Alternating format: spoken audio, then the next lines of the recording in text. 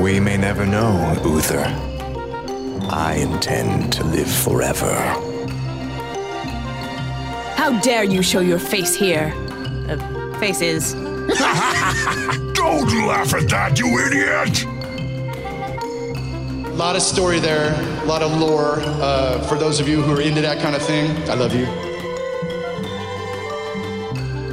Welcome to Live, Laugh, Lore, the podcast that explores where we've been and where we may go next in the world of Warcraft. Welcome everyone to Live, Laugh, Lore, episode 63, the show that may just float away if the rain keeps falling. Because it's been raining for days. Each episode we will check in, have some laughs, and talk all about the lore of Warcraft, one or two topics at a time. My name is Jin, the one whose world is a flood. Slowly I become one with the mud. And I'm joined by someone who can swim after 40 days, because if you know this joke, well, let's just say you know. Then you know. It's Allie. I mean, I do love water and swimming. 40 days does feel like a lot. Yeah. Because I think in the biz, they call that a callback to, like last episode. That is a callback to the last episode, yes. This is true. Don't know who all gets it, but hey, there you go. There's at least There's two your of them. callback. They're like, that's fine. At least two of them. Do you mean the two of us when we re-listen to this? Possibly, yeah. Okay, Those cool. are the two. Guaranteed two. Maybe a third. Anyways, hey, buddy. Hey, Allie. What you been up to? Hey, how you been? How you been? I'm wearing a pirate hat. She is. It's proof right there. Wait, it's right there. We'll get to that in a minute. You can't see, listener, but I am pointing at the pirate hat. I am pointing so hard. Pointing so hard. No, I'm pretty good. I have not beaten Razageth yet, but we've gotten to 30% on Razageth. So we're getting there. It just at 30%, we very quickly fall apart. So hoping some people get some gear, kind of pump out some more DPS numbers.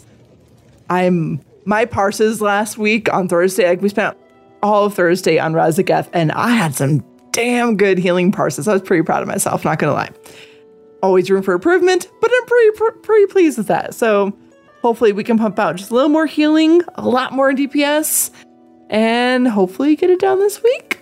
Beautiful. Hopefully. Yeah, but I've been doing some Mythic Pluses because I'm insane, and I'm still technically at item level 388. I got gloves that were good gloves and probably will put me at like 389, maybe even 390. But I'm saving them for the catalyst so they can be tier gloves. Right now, if I put them on, it takes away my 4-piece. That doesn't really work. So, okay. Yeah. I'll report next episode what my item level is actually at. Okay, I have a question about this. This is a good question. So, in this rating system of jerkface, not jerkface, I feel like we need to add in tier, because now it feels like the jerkface has now shifted to you, because I only have 2 pieces and we're basically at the same eye level right now, right at the 2 or the 388, 389. I mean, who's the jerkface here now? Jerkface. Because the initial jerk face level was item level. Sure. It's kind of time. I think we need a different phrase for tier. Yeah, maybe. We'll have to think about that. So, yeah. I mean, listeners, if you have a suggestion of something to use that's not jerk face for someone who has their 4-piece. Jerk face adjacent, but not jerk face. Jerk face adjacent. I mean, this is what it is. Jerk face adjacent. Yeah. But to be fair, I hopped into LFR like a few weeks ago to get my 4th piece, and I was lucky and I got it. So I did have to go the LFR route. Okay. But that's been about it for me. I'm watching my husband play a lot of Pokemon Scarlet. Oh yeah, fat squirrel. Fast squirrel. I'll post this on our Twitter, Discord, or something, probably Discord. But I've never been that big into Pokemon, and I have nothing against it because I would totally be the type to have to catch them all. But there's just all those little details of like, this type is as good against this type, and this one evolves into this, and this, and this is how you make this one evolve. And there's always so many details. I never really truly got into it, but I watch others do it. And so I'll watch my husband do it. And I'll play, I play a little bit of Pokemon Go, a little bit of Pokemon Unite, which are both, mobile games. And because I don't care enough to learn their names, I've created nicknames for a good chunk of them. But there's a couple. I guess not a good chunk. There's 1,008 Pokemon now, I think.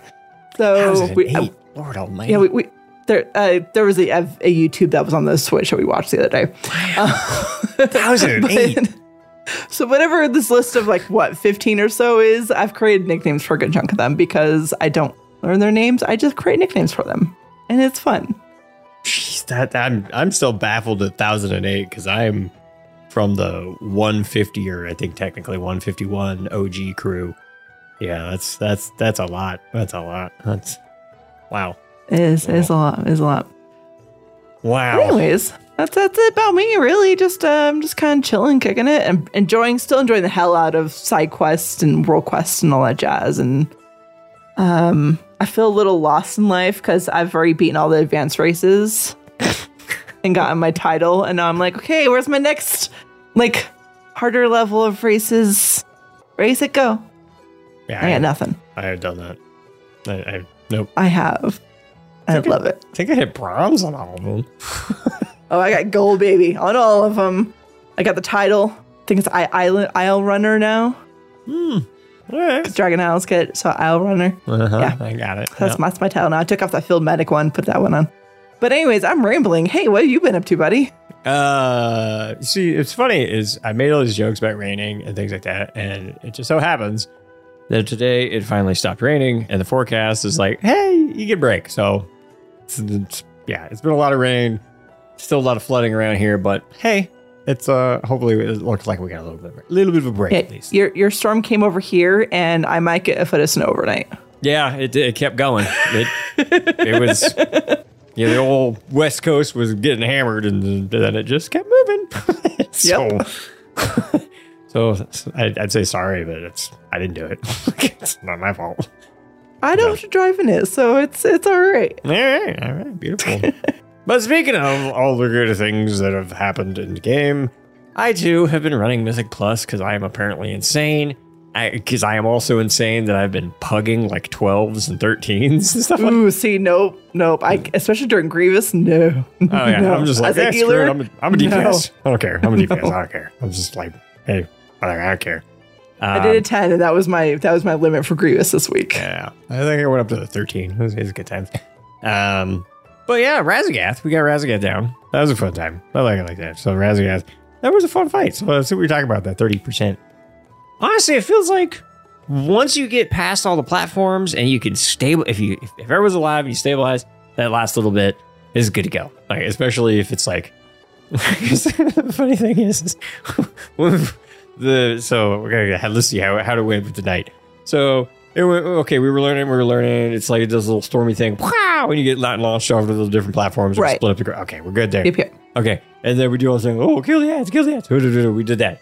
And then, okay, we got to come back. We'll take the little portal. Woo, take the little portal. And then it's like, okay, the GPS is running over to help the other side. Oh, and then they're like, oh, wait, don't. No, they're good, too. Okay. And then they come on over. That happens. Yeah. And then they came on over. And then now we're fighting. And then it was, oh, God, what's the thing? What's going to happen? And we all got launched. Because we didn't know where the last platform was taking place at. Oh, yeah. And we were all just scattered to the wind. And one person was like, oh, I made it, guys.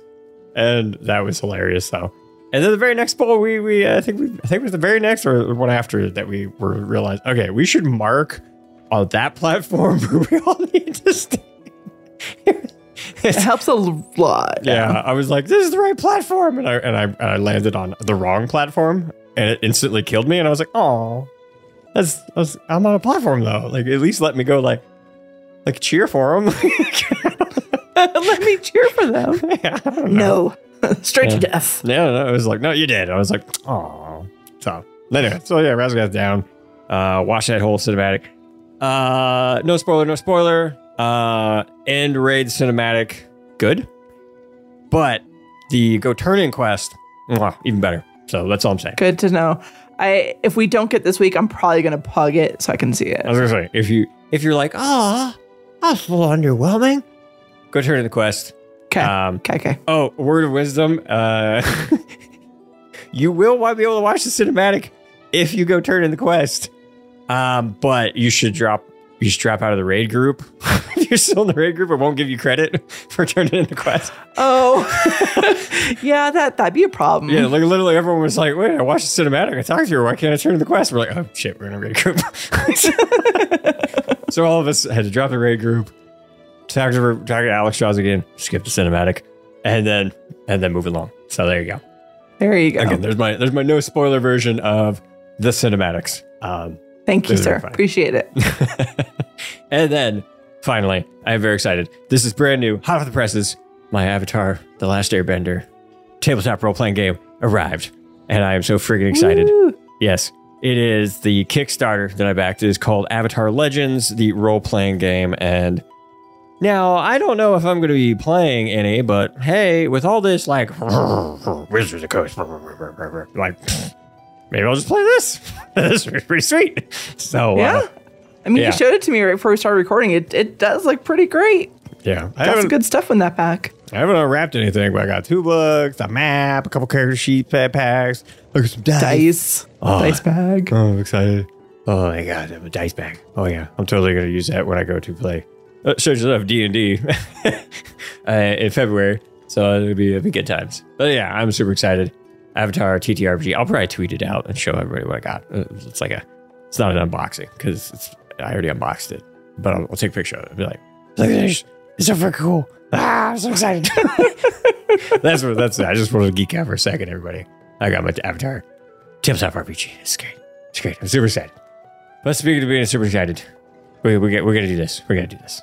Nothing beats a brew shared between friends. All right, so Allie is wearing a pirate hat.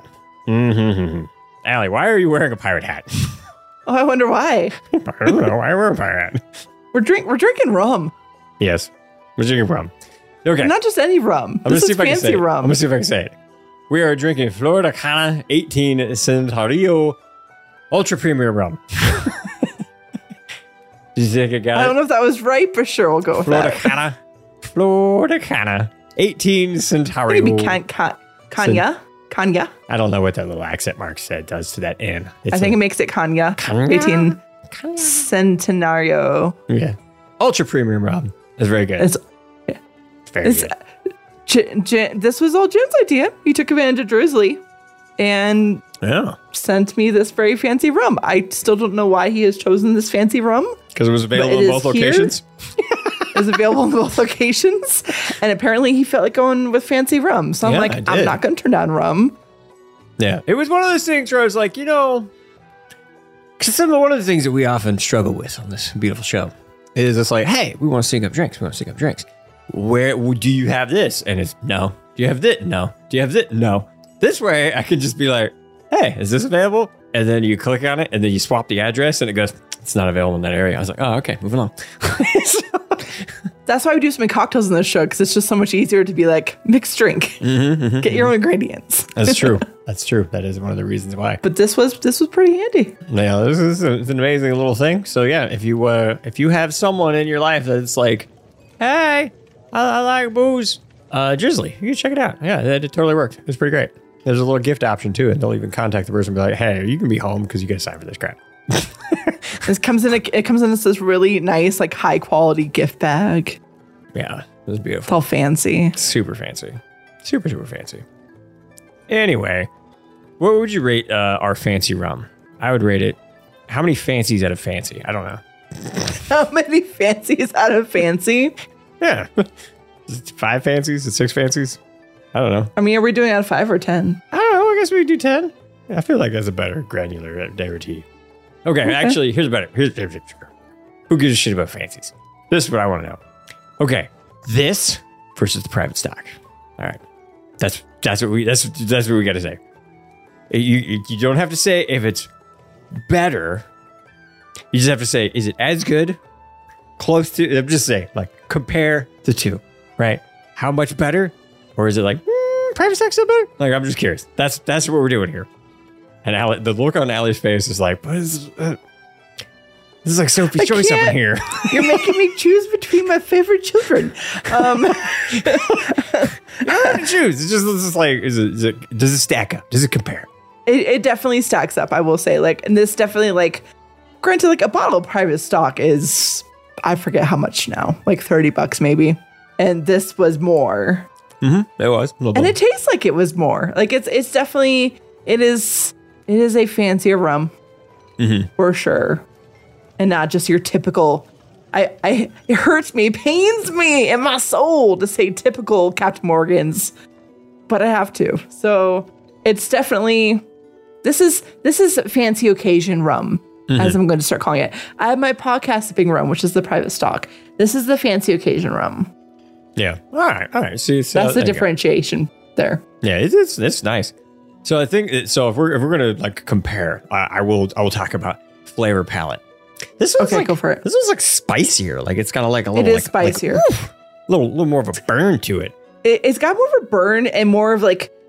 I pride myself on not making faces and stuff when I take a shot or sip like hard alcohol like this. But I kind of almost make faces with this one because it does have a little more oomph to it. Yeah, it's like a little like whoo. It's not one of those like bad faces where you're like no, God, no, not. But you're right. It's a whoo face. Yeah, it's exactly what it is. Like whoo, hello, rum. Yeah, nice to see you. Yeah, let's just say if you got a real big sweet tooth, you would probably enjoy the private stock more because the private stock has a very sweet profile to it. This not super sweet. Much more of a spicy to it. It's spicy. Yeah, that's a good way to describe it. Yeah, and then why is it so spicy? Like that's what this one is. Like I take smaller sips of this stuff compared to the private stock. It might last. Like if this was private stock, this would be down quite a bit. Like I'm barely past the little bad day line. Like I got a long ways to go. This is gonna be a good night. That's what I'm saying. It's gonna be good. That's what we're saying. It's your night to do show notes. Oh boy. Speaking of your night, it's your night to do that thing that I don't have a bumper for. Maybe I should at one point do a bumper, but I don't. So it's your thing to do. That I'm just silly the things bumper about. Is me being awkward. That's how this goes. Oh, yeah, this is the bumper. Hey. Hi. Hi, everyone. Hi. Hey, so if you're listening to this right now and you're not a patron, you should probably hop on some social media and track one down and tell them thank you, because without them, this show wouldn't be nearly as awesome as it is. Now, granted, the show would still likely be here. We would still be our silly, ridiculous selves. But those patrons really like keeping us comfortable and sipping on fancy rum, which is how that's here right now. So if you want to join their ranks and keep the fancy rum flowing, please listen to the end of the show to find out how. I like coming up with stupid new things. It's fun. I like it. Oh yeah, I totally reordered this thing. Oh yeah, okay. Now it makes sense now. It makes sense. Oh good. I'm just not used to it, but now I can press this. How am I supposed to live, laugh, love in these conditions? Well, I don't know, random person from the internet that I grabbed this sound from, but I will say things. And that is, these days, when you search for updates on the Activision Blizzard lawsuit, not much of the original stuff comes up anymore. Like we've been doing this for a while, but we're going to still talk about it until like, a better ABK Twitter says, we won. Mission accomplished, like George Bush style. Like, mission accomplished. Okay, maybe not done. Maybe a bad example. Okay, but maybe like actually mission accomplished. Maybe actually mission accomplished. Actually. Right. But anyway, what you mostly get is information on the Microsoft deal and how it may be postponed. However, it's a fun one. However, today I was happy to read that ZeniMax over at Microsoft has officially become the largest union in gaming industry and the first recognized by Microsoft. Yeah. Woo-hoo. And it would seem that Microsoft is trying to do a little PR cleanup too. First, they amended the response to the FTC's lawsuit because we didn't really cover that too much here because we just it was more of like a kind of in passing comment, and we covered it a little bit. But let's just say Microsoft's initial response was a little aggressive. Right? So they amended their response and they're like, oh, sorry guys, we're sorry. We did not mean to call the FTC unconstitutional. Because they did. All right. Next, it put out an ad in the Washington Post coming out in support of unions, citing that the letter which they cited in the letter, that they recognize ZeniMax's union, unlike Activision Blizzard, to keep it Serious. Microsoft was like, yeah, we're just gonna do it. Here, this is not a super long article, so here's the full ad that they put into the Washington Post. It is titled, "A New Year Opens New Doors." As we enter a new year, we remain committed to creating the best workplace we can for people who make a living in the tech sector. When both labor and management bring their voices to the bargaining table, employees, shareholders, and customers alike benefit. This includes the more than 300 employees at Microsoft ZeniMax Media Studios who have exercised their legal right to vote to form a union. This is in keeping with the new groundbreaking labor neutrality principles that the Communication Workers of America and Microsoft established last year. During 2023, we hope to bring the same agreement and principles to Activision Blizzard, which Microsoft has proposed to acquire. We aren't asking the FTC to ignore competition concerns. On the contrary, we believe it's important to explore solutions that protect competition and consumers while also promoting the needs of workers, economic growth, and American innovation. We believe this is the spirit that led Congress to establish the FTC in 1914. It's a spirit worth keeping alive today. Okay. I think that was a little like, hey guys, you're just so you know, you're not unconstitutional. Just so you know. little buttering up there, little sucking up. I had to put this whole thing in there because it's like, oh, the first thing, okay, it sounds good. It's just PR crap, blah, blah, blah, blah, blah. I hope they mean what they're writing. Like, I hope this isn't just fluff. But it was, I'm sorry, it was too funny when literally they responded in their first, the FTC lawsuit, basically saying, like, you guys didn't even exist. You guys choose to putting a full page ad of basically saying, I don't know, whatever lawyer wrote that, it was probably, I don't know, he was probably drunk that night. We're sorry about that. He had too much fancy rum or something. Like, I don't know, he's been trolling the QAnon forums or something. Like, okay, all right, take it easy there, killer. So, anyway, do you have any thoughts on this? I think, good on them, on one hand. Okay. On the other hand, this definitely is A, PR cleanup. Oh, for sure. B, PR continuation as to clean up and say, look how great we are. And C, really boosting themselves up at the same time while ABK is still fighting unions. Mm-hmm. Hardcore fighting unions and anti-union busting and all that jazz. Like, so while ABK is looking real crappy with all that, Microsoft's like, oh, look at us, everyone. Here's how much we're supporting this. Look at how great we are. It's like, hey guys, did you see this? We're like so great. We have the biggest gaming industry union under our umbrella. 300 employees. Like that's actually pretty big. So, yeah, it totally feels like, like we said, they're trying to clean up a little bit of a mess. They stepped in it. We'll say they kind of stepped in a little bit with that initial FTC. Yeah. Response. I'll put it that way. Maybe not as bad as supposedly Wizard of the Coast stepped in it with some of the stuff that they've been doing. But that's not what we're talking about. That's a different podcast, my friend. That's a whole other. You probably started a whole podcast just about just that. All right. Any other thoughts on that before we jump into our? That's about it. We could talk about how the EU is now trying to stop the Microsoft ABK deal, but that's just another list of entity in the list of people who are trying to stop the deal. So I read that today and I'm like, yeah, that sounds about right. Mm-hmm. That's about all there is to it, really. Pretty much. All right. Well, without further ado, we are going to jump into it. Shush. What you talking about? What you talking about? What you talking about? What you talking about? Well, not what I originally planned. I'll tell you that much. It's true. It's not. Yeah. Because originally I was like, well, let's talk about some dungeons. And I was like, I don't want to talk about dungeons. Maybe that's an alley episode. That feels more like an alley episode. I want to see Jen do a Dungeon Fables episode. That's all I know. Oh. That's challenge accepted. I might do an actual Dungeon Fables episode. Just structure the whole thing. Oh man, this is going to be so great. Oh man, I have an idea. Like, we already got plans for the next episode, but maybe the next time we do show notes, maybe you can. Welcome to False Fables.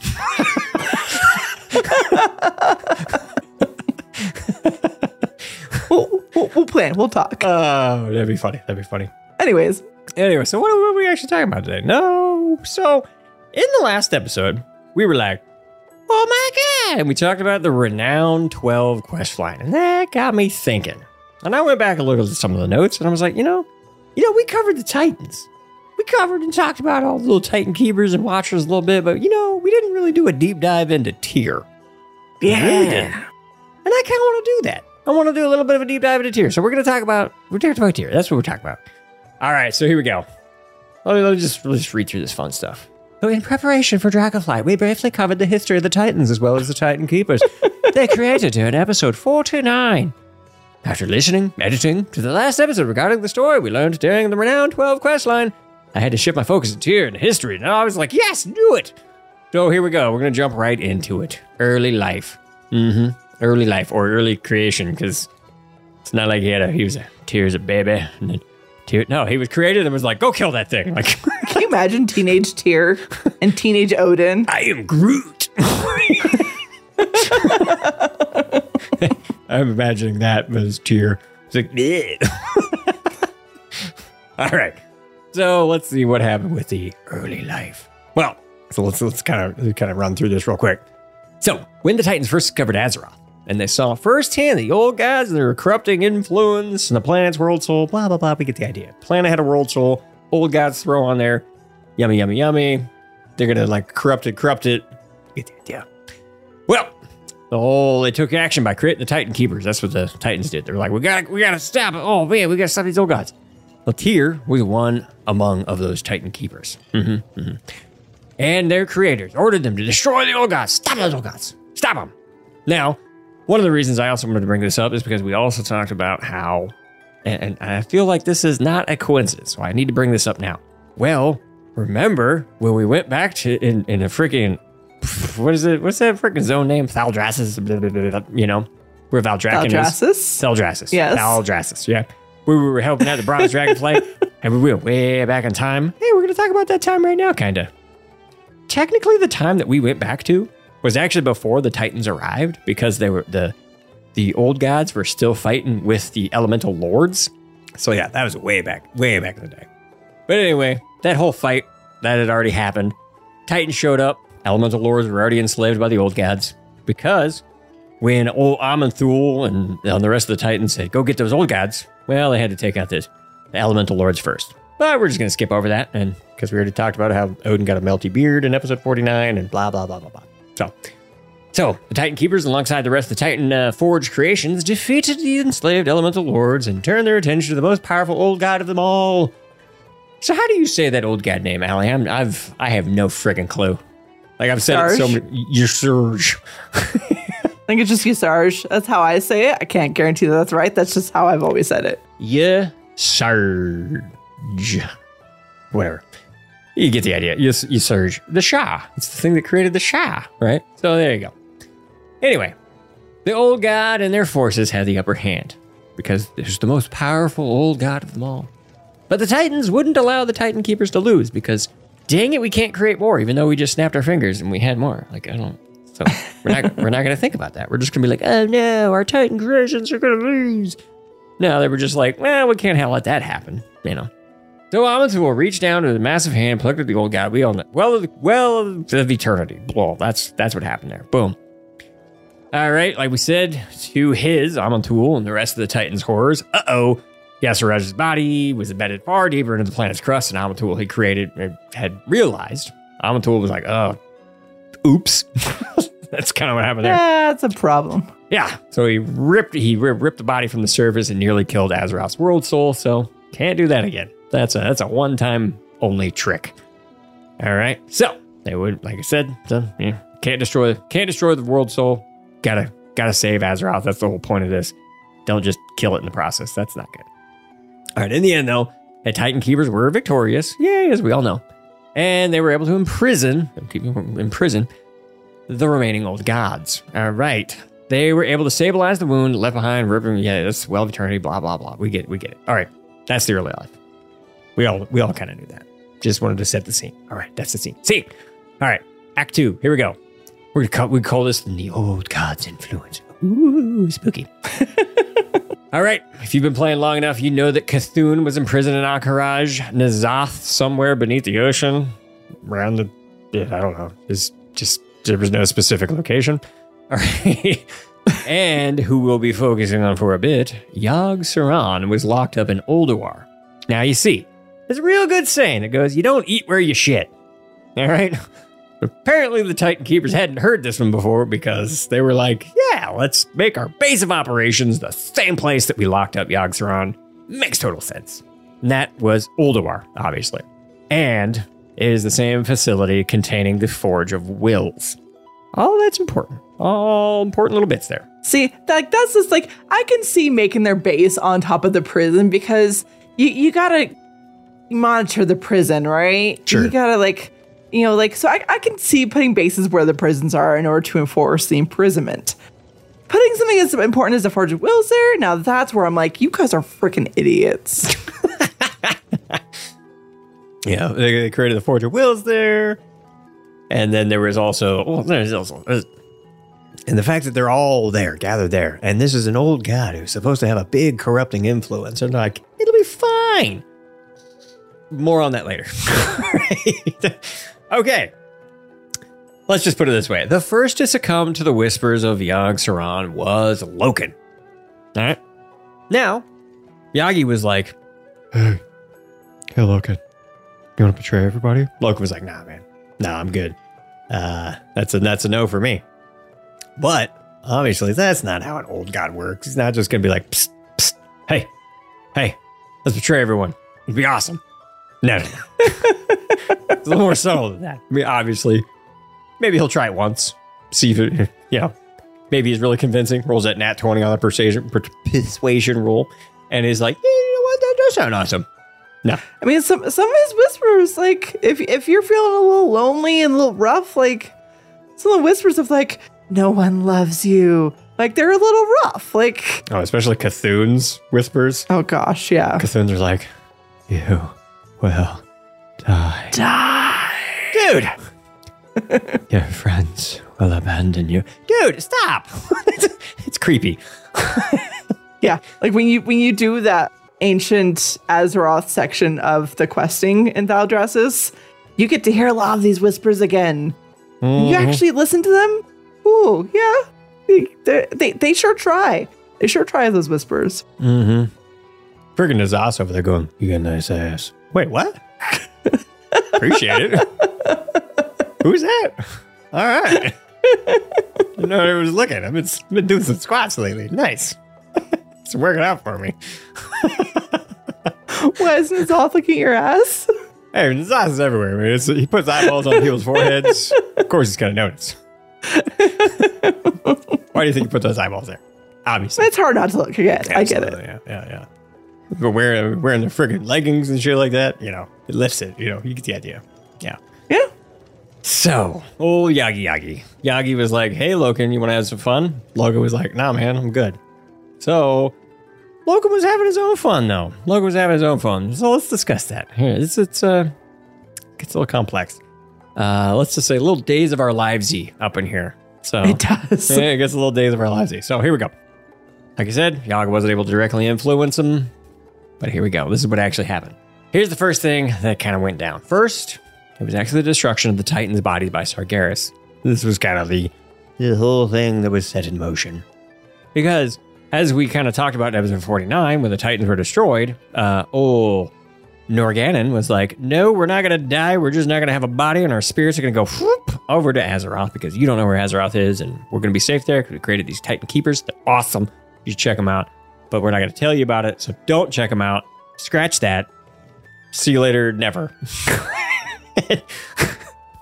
So they go and they friggin' spirits of the Titans embed themselves into the old Titan Keepers, and they're like, and when that happens, they're getting like friggin' weird flashbacks and memories of lifetimes that they never lived, and going over the cosmos, and they're like, wow, dude, it's like a really bad trip, and yeah.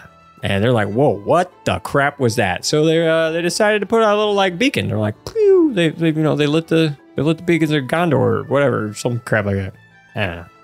And they lit the beacons, and you get the idea. And they were like, hey Titans, we got some questions. You guys had this quick question.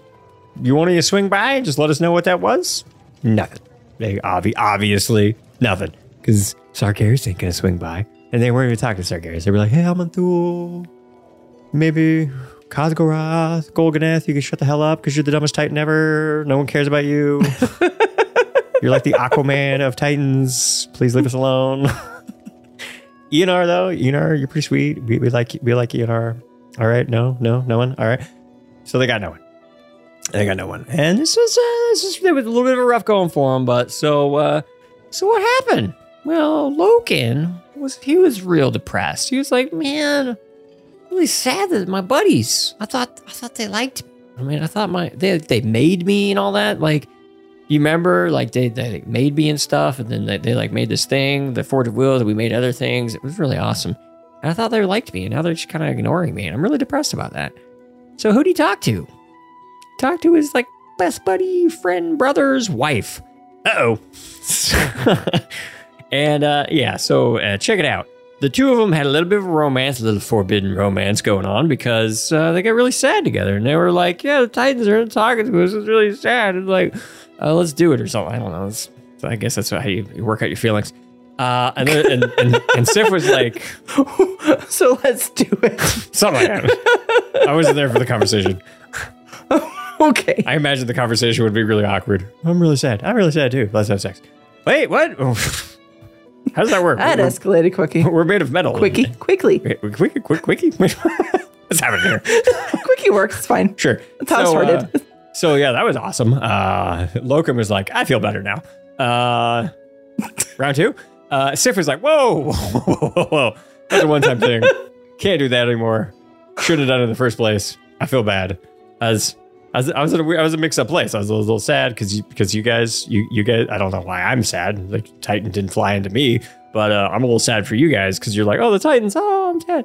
So I don't know. I guess you're really persuasive. But that's a no. So I pass. I'm gonna go back to my husband. We're not gonna talk about this. Never happened. And Logan was like, you can't do that to me. No. And he was like, wow. And so here we go. Apparently Loken must be an incel or something because when Sif refused him, he killed her in a jealous rage. So yeah, don't do that. If she says no, that's fine. Just move on. Go get another girlfriend. Loken, you piece of shit. This right here is where we know Loken is actually a piece of shit regardless of the rest of the story, anything and everything that happened. That right there is where you go, oh, totally problematic and awful person. Sounds like some of the previous writers of this story may have. What do you know? May have seen themselves in this. Oh no, you can't. Yeah, I'm just saying, Loken, piece of shit. Now we're gonna move on to what kind of happened. Now, right here is where old Yogg-Saron was like, "Oh, you're a bigger piece of shit than I thought. So I can play with this. This is gonna be really easy for me." So he created a little visage of Sif that was like, hey, little incel piece of crap. I forgive you. And he's like, oh, you forgive me? Oh my God, thank you. Oh, I was feeling really bad that I killed you. But I really appreciate that you forgive me for hooking up with my brother's wife and then killing her because she said no. Just so you know, no one would ever forgive you for that. That's a terrible thing. You're a terrible person, Loken. Okay. Moving past that, though, because Yogg-Saron he's an old guy. He messes with you. So anyway, so Sif, the visage of Sif, not Sif, because Sif would have been like showing up kind of like, no. Right. You're terrible. Anyway, so Loken's like, yes, all right, Sif forgives me for killing her. What? All right. Clearly, he's also an idiot, too, because he believes this. Yeah. All right. Now, the one thing that Sif explained to Loken was like, hey, you're going to need to act quickly, though, because if Thorm's going to get really angry for obvious reasons. All right. And the unity of the keepers will be like, it'll be bad. Like it won't be united anymore. It'll be bad. So he totally framed the whole thing on Ice Giants. He was like, oh, have a body of Sif. threw it to the ice giants. He told Thorum, look what they did. Oh my gosh. And Thorum's like, oh, snap. And he started a war with the ice giants against the storm giants. It was a big old kerfuffle, as you do, right? And then Loken, in the middle of this big old battle and stuff that was happening, he kind of threw that in Thorum's face.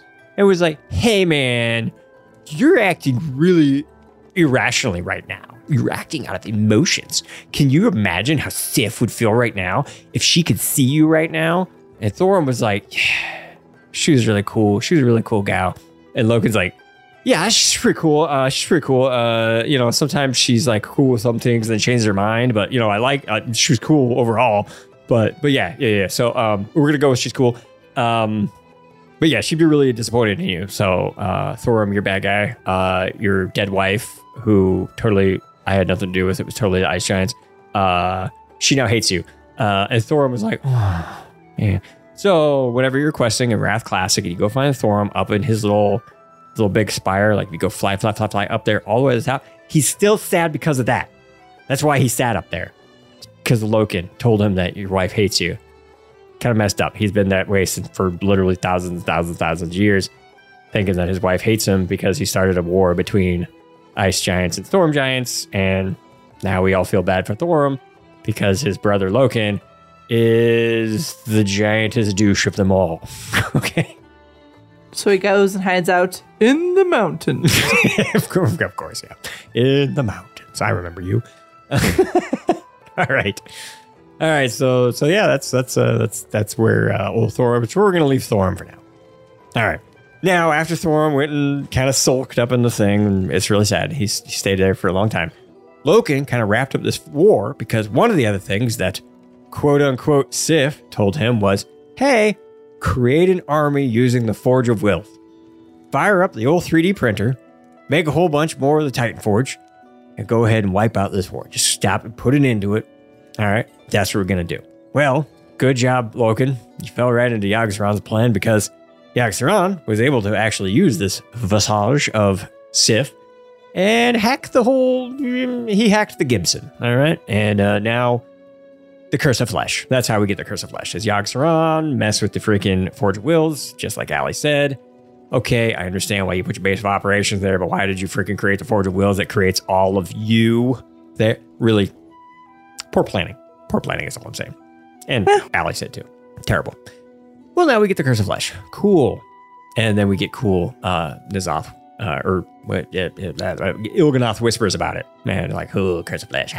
Flesh is his gift. He is your true creator. So we got the Curse of Flesh. And there we go. Good job, Loken. All right, because this news caused Loken to completely lose it. As if he hadn't already completely lost it. He no longer cared about right and wrong. Not like he ever did in the first place. He just wanted to hide his shame. Yeah, like the giant piece of shit he is. And he did so in the worst possible way. Teaming up with Yogg-Saron. He was just like, oh, you've been manipulating me? I'll just join your side now. That's pretty much what he did. He's like, all right, well, you can't beat him, join him. So Loken managed to take out basically he just started taking out the rest of the Titan Keepers one by one. Mimron, he literally killed, and his little Mechanome helpers implanted the spirit of Mimron into a big Mechanome body. That's why he looks way different than all the rest of them. All right. Freya, I don't remember what he did. It was like, hey, Freya, go hide in the conservatory. Just stay there. And she did. Hodir was like, I'm Hodir. I got powers from Golganeth. No one cares about me. So did Thorum, but we're going to ignore that for now. But so anyway, Loken pretty much took out everyone except the old star of the show, Tyr and Arcadis. But, we all forget that Arcadis was technically a keeper because was literally a boss in Uldaman, like way back in like when you're like level 35. Yeah, like when I first I did that before I really knew about lore and stuff. But once I finally started like researching down the road and I learned who Arcadis was like, that's a freaking keeper? Yeah, how do we beat Yes, him? they freaking keep her right in Ultimate of all places? That's a leveling dungeon. Yeah. Like, what? I guess that was shocking. I guess Arcadis was more of a lover than a fighter. I mean, he built things. Yeah, I get it. I guess he didn't beat things up. I don't know. It makes sense. But he worked with his hands, though. I mean, you think he'd be big and brawny, like one of them old medieval blacksmiths, and he's just like He's kind of big. big old dude, but it's just like a couple random heroes, friggin' just got the crappiest gear on the planet. And Right. a couple questing greens and some whites and maybe a gray still, and hey, we won. Yeah, we take out Ironaya too. Yeah, it's all sad. It's really sad. Yeah. Yeah, but anyway. So old Arcadis, Tyr, and Ironaya, they were pretty much the only ones that were like the resistance. They were the rebels. They were fighting against the evil empire of Loken. Yeah, because they were like, no, we're going to go hide over here because Loken has done all sorts of things. And so when we talked about he kind of stopped caring about right and wrong, he also pretty much reprogrammed all of Ulduar to basically say, I'm cool now. Oh, and also he's actually the reason that Helya locked friggin' Odin into the Halls of Valor. Yep. Because, well, I mean, Odin totally deserved it. I'm not even going to put too much shade on freaking Loken for this one. Because Loken found out where Helya was and he kind of freed Helya. So good job there, I guess. But the guy's such a piece of shit. He was probably thinking he was going to get a romance with her going. And she was like, whoa. No, I mean, I'm saying. Yeah, Helya would not do, no. Yeah. No. Helya was like, thanks for rescuing me from a life of servitude to Odin. I appreciate that. But whoa, like, come on, dude. Look at you. You killed the last person that was like, hey, that was fun, but I got to go home now. And so, yeah, she smartly said, no, thank you, you asshole. So, You don't get my tentacles. Goodbye. yeah, that'd be fun. Oh my goodness. How you doing, Helya?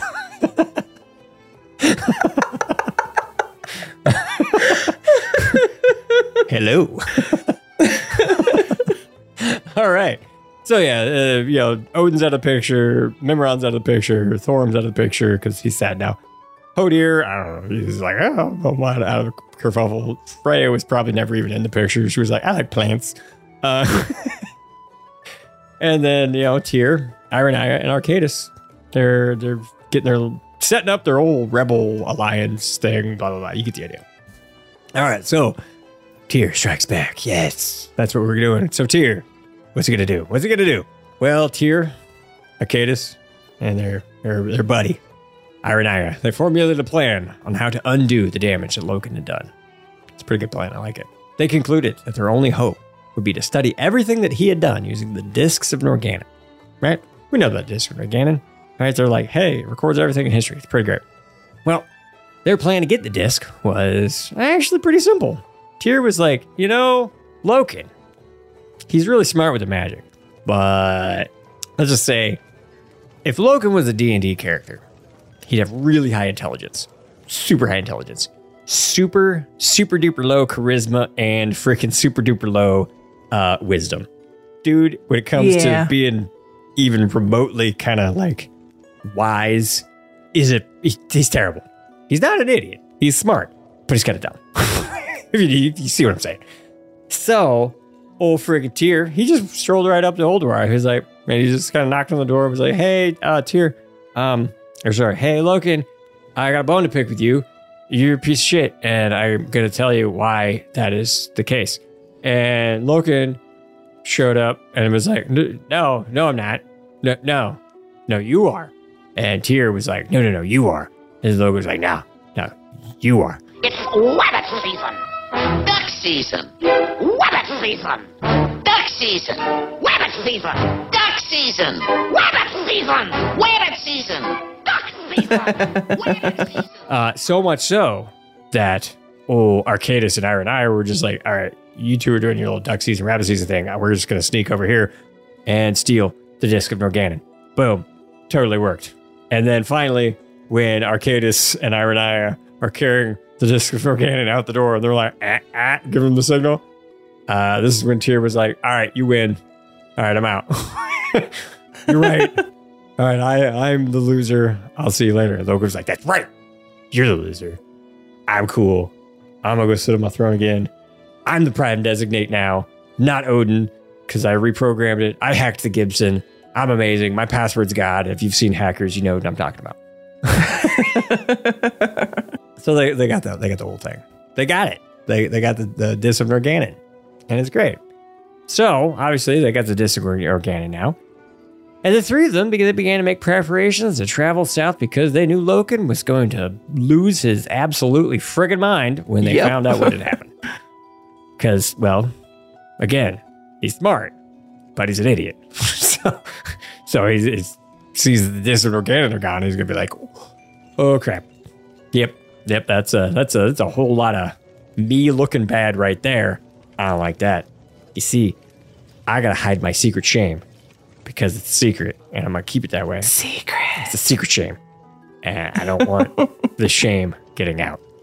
So, remember when we were like, "Hey, Yogg-Saron, I want to be on your side now." Yeah, this is when he went like super duper deep into that. It was like, well, I gotta kill them now. Because that's apparently his solution to everything is die. I kill you. And yeah. So he decided to dig up a couple Cathraxi. Cathraxi. Right? I guess these would be the faceless ones. Right? The big old freaking giant big old bugs. What's that guy's name in Old War? General something like that. Vezix. Yeah, he's a crab hands. It's the boss. Mithrax? Something. It starts with a V. But anyway. Yeah. So I'm just saying, like, give you an idea of what he looks like. It's a big old crabby guy. Oh, it's also the Cathraxi, and this is probably closer to what they actually looked like.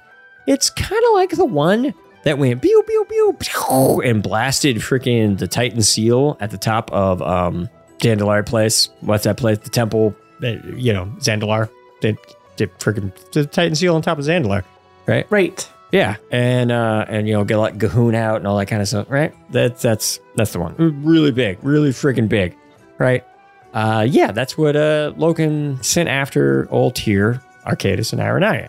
Well, and there were two of them, right? So you see how big that one was. Yeah, there was two, and it was Zakajaz and Kithix. Have you heard those names before? Zakajaz and Kithix. In fact, these names came up in Legion. I'm pretty sure. Didn't you like pull friggin' Zalatath out of like the body of Kithix or something like that? Isn't that where you found it? I don't know. That actually might be right. It's ringing a small bell. Yeah, I think it was that. And also, I know the Arms Warrior, friggin' the artifact weapon, little thingamabob. You get that from the Tomb of Tyr, even though Tyr's body isn't actually really in there, because it was like Cathraxi. I think it was actually Zakajaz that we pulled it from, and I think Kithix was the Shadow Priest. So it's like, hey, we got the whole thing here. So warrior, priest represent what? Yeah. So So that's what Zakajaz and Kithix were like. Hey, Tyr, we're gonna kill you and all your friends and everything, because they actually had a whole bunch of friends of them at that time, because there was this whole like big old war that happened and things like that before, Tyr and Arcadis and Ironaya, and we'll talk about just for a smidge of time. Then we'll talk about that. Well, anyway, how the Curse of Flesh is starting to set in, and the Reichel were getting impacted by the Curse of Flesh.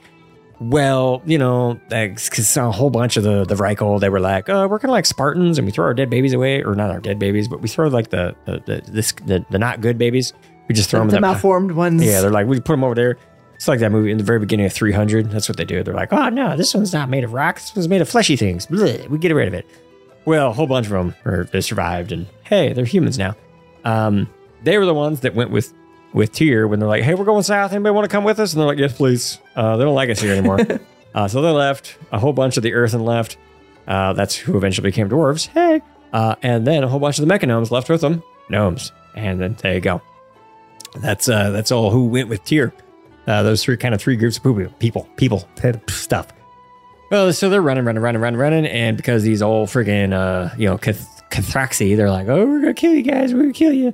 And Tyr's like, you guys keep going. Get to the chopper. Get to the chopper. And Tyr's like, well, he freaking died, you know, because he killed these two guys. He killed one, kind of. He totally killed it because he like did self-destruct. Boom, and he died. And I believe that's the one where the arms warrior won. Pretty sure that was the arms warrior one, right? Because and it was Kithix, that was like wah, wah, wah, wah, and ran away like yip, yip, yip, yip, yip, yip, you know, like the old cartoons. Ran away, and I'm pretty sure Kithix was also the one that like technically died at like kind of like in the area of the Zandalar Mountains, because all the trolls, they had this big long, there was this ancient tradition of like, hey, see that area over there? Don't touch it. No, it's bad juju. It's bad. Don't touch it. A couple trolls, they touched it. It was totally Kithix. Yeah. So don't when there's a big tradition with your people and say don't touch it, don't freaking touch it. Don't touch it. Right. Yeah, because you might wake up Kithix. And that's what happened. That's a totally different war with trolls and things like that. That's different.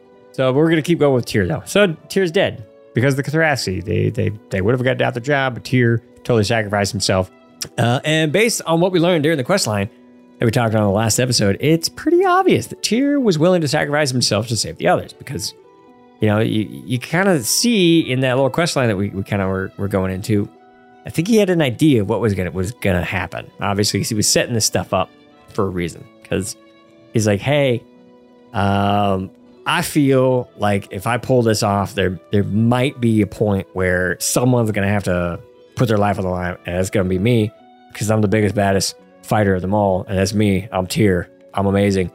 And so he'll totally do it. But he's like, you know, I'm also going to put some little backup plans in place just in case. Now we got all that backstory set up.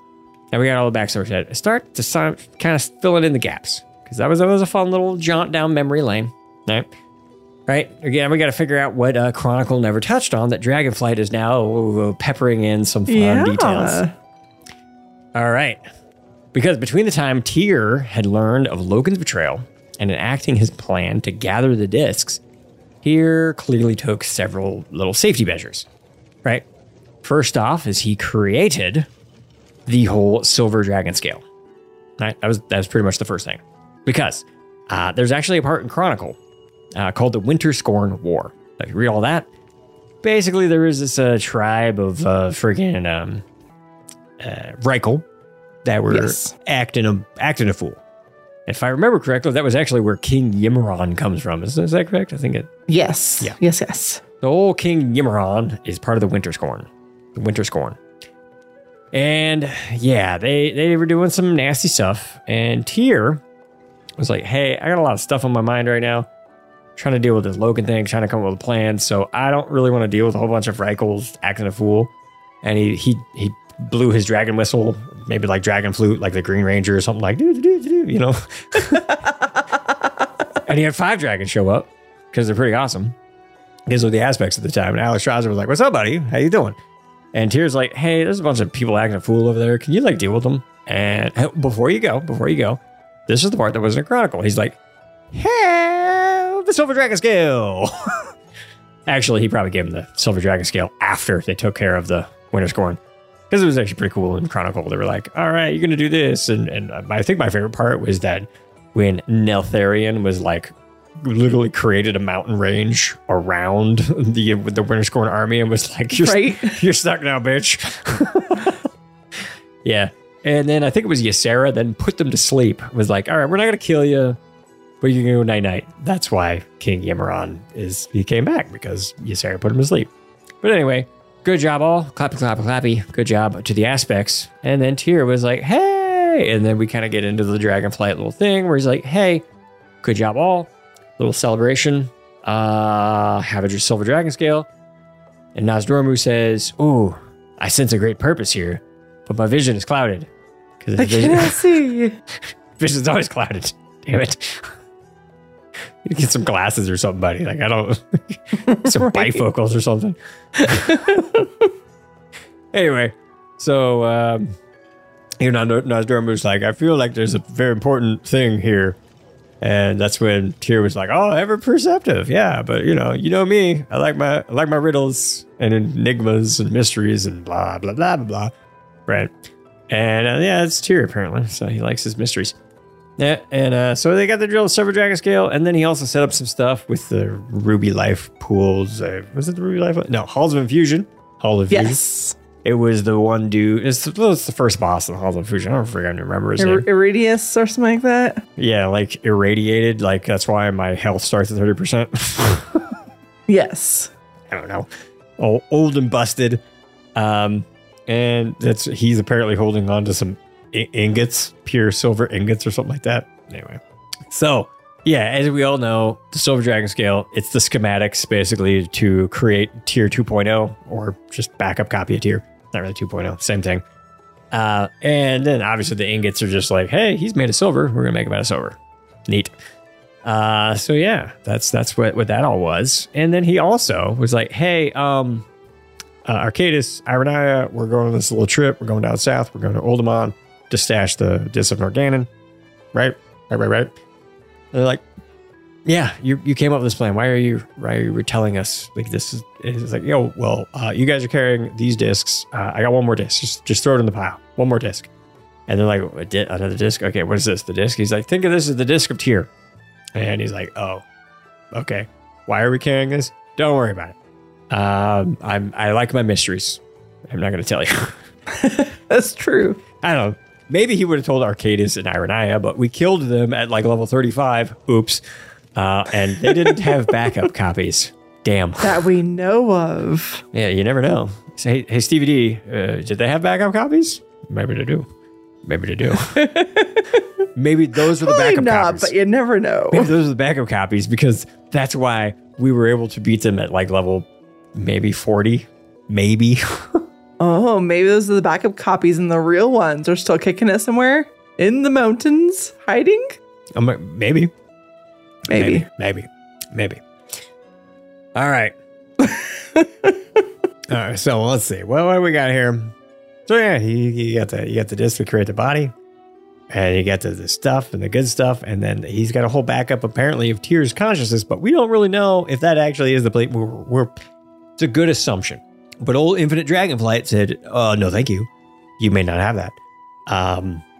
So we don't really know if that is actually what it is, but it is a really good assumption that that's what's going to be happening. In fact, my guess is we will probably be dealing with that very next patch. In fact, and then we will fight Eternus as a boss of some type, and Eternus will have a chance to drop the Infinite Pirate Dragon mount.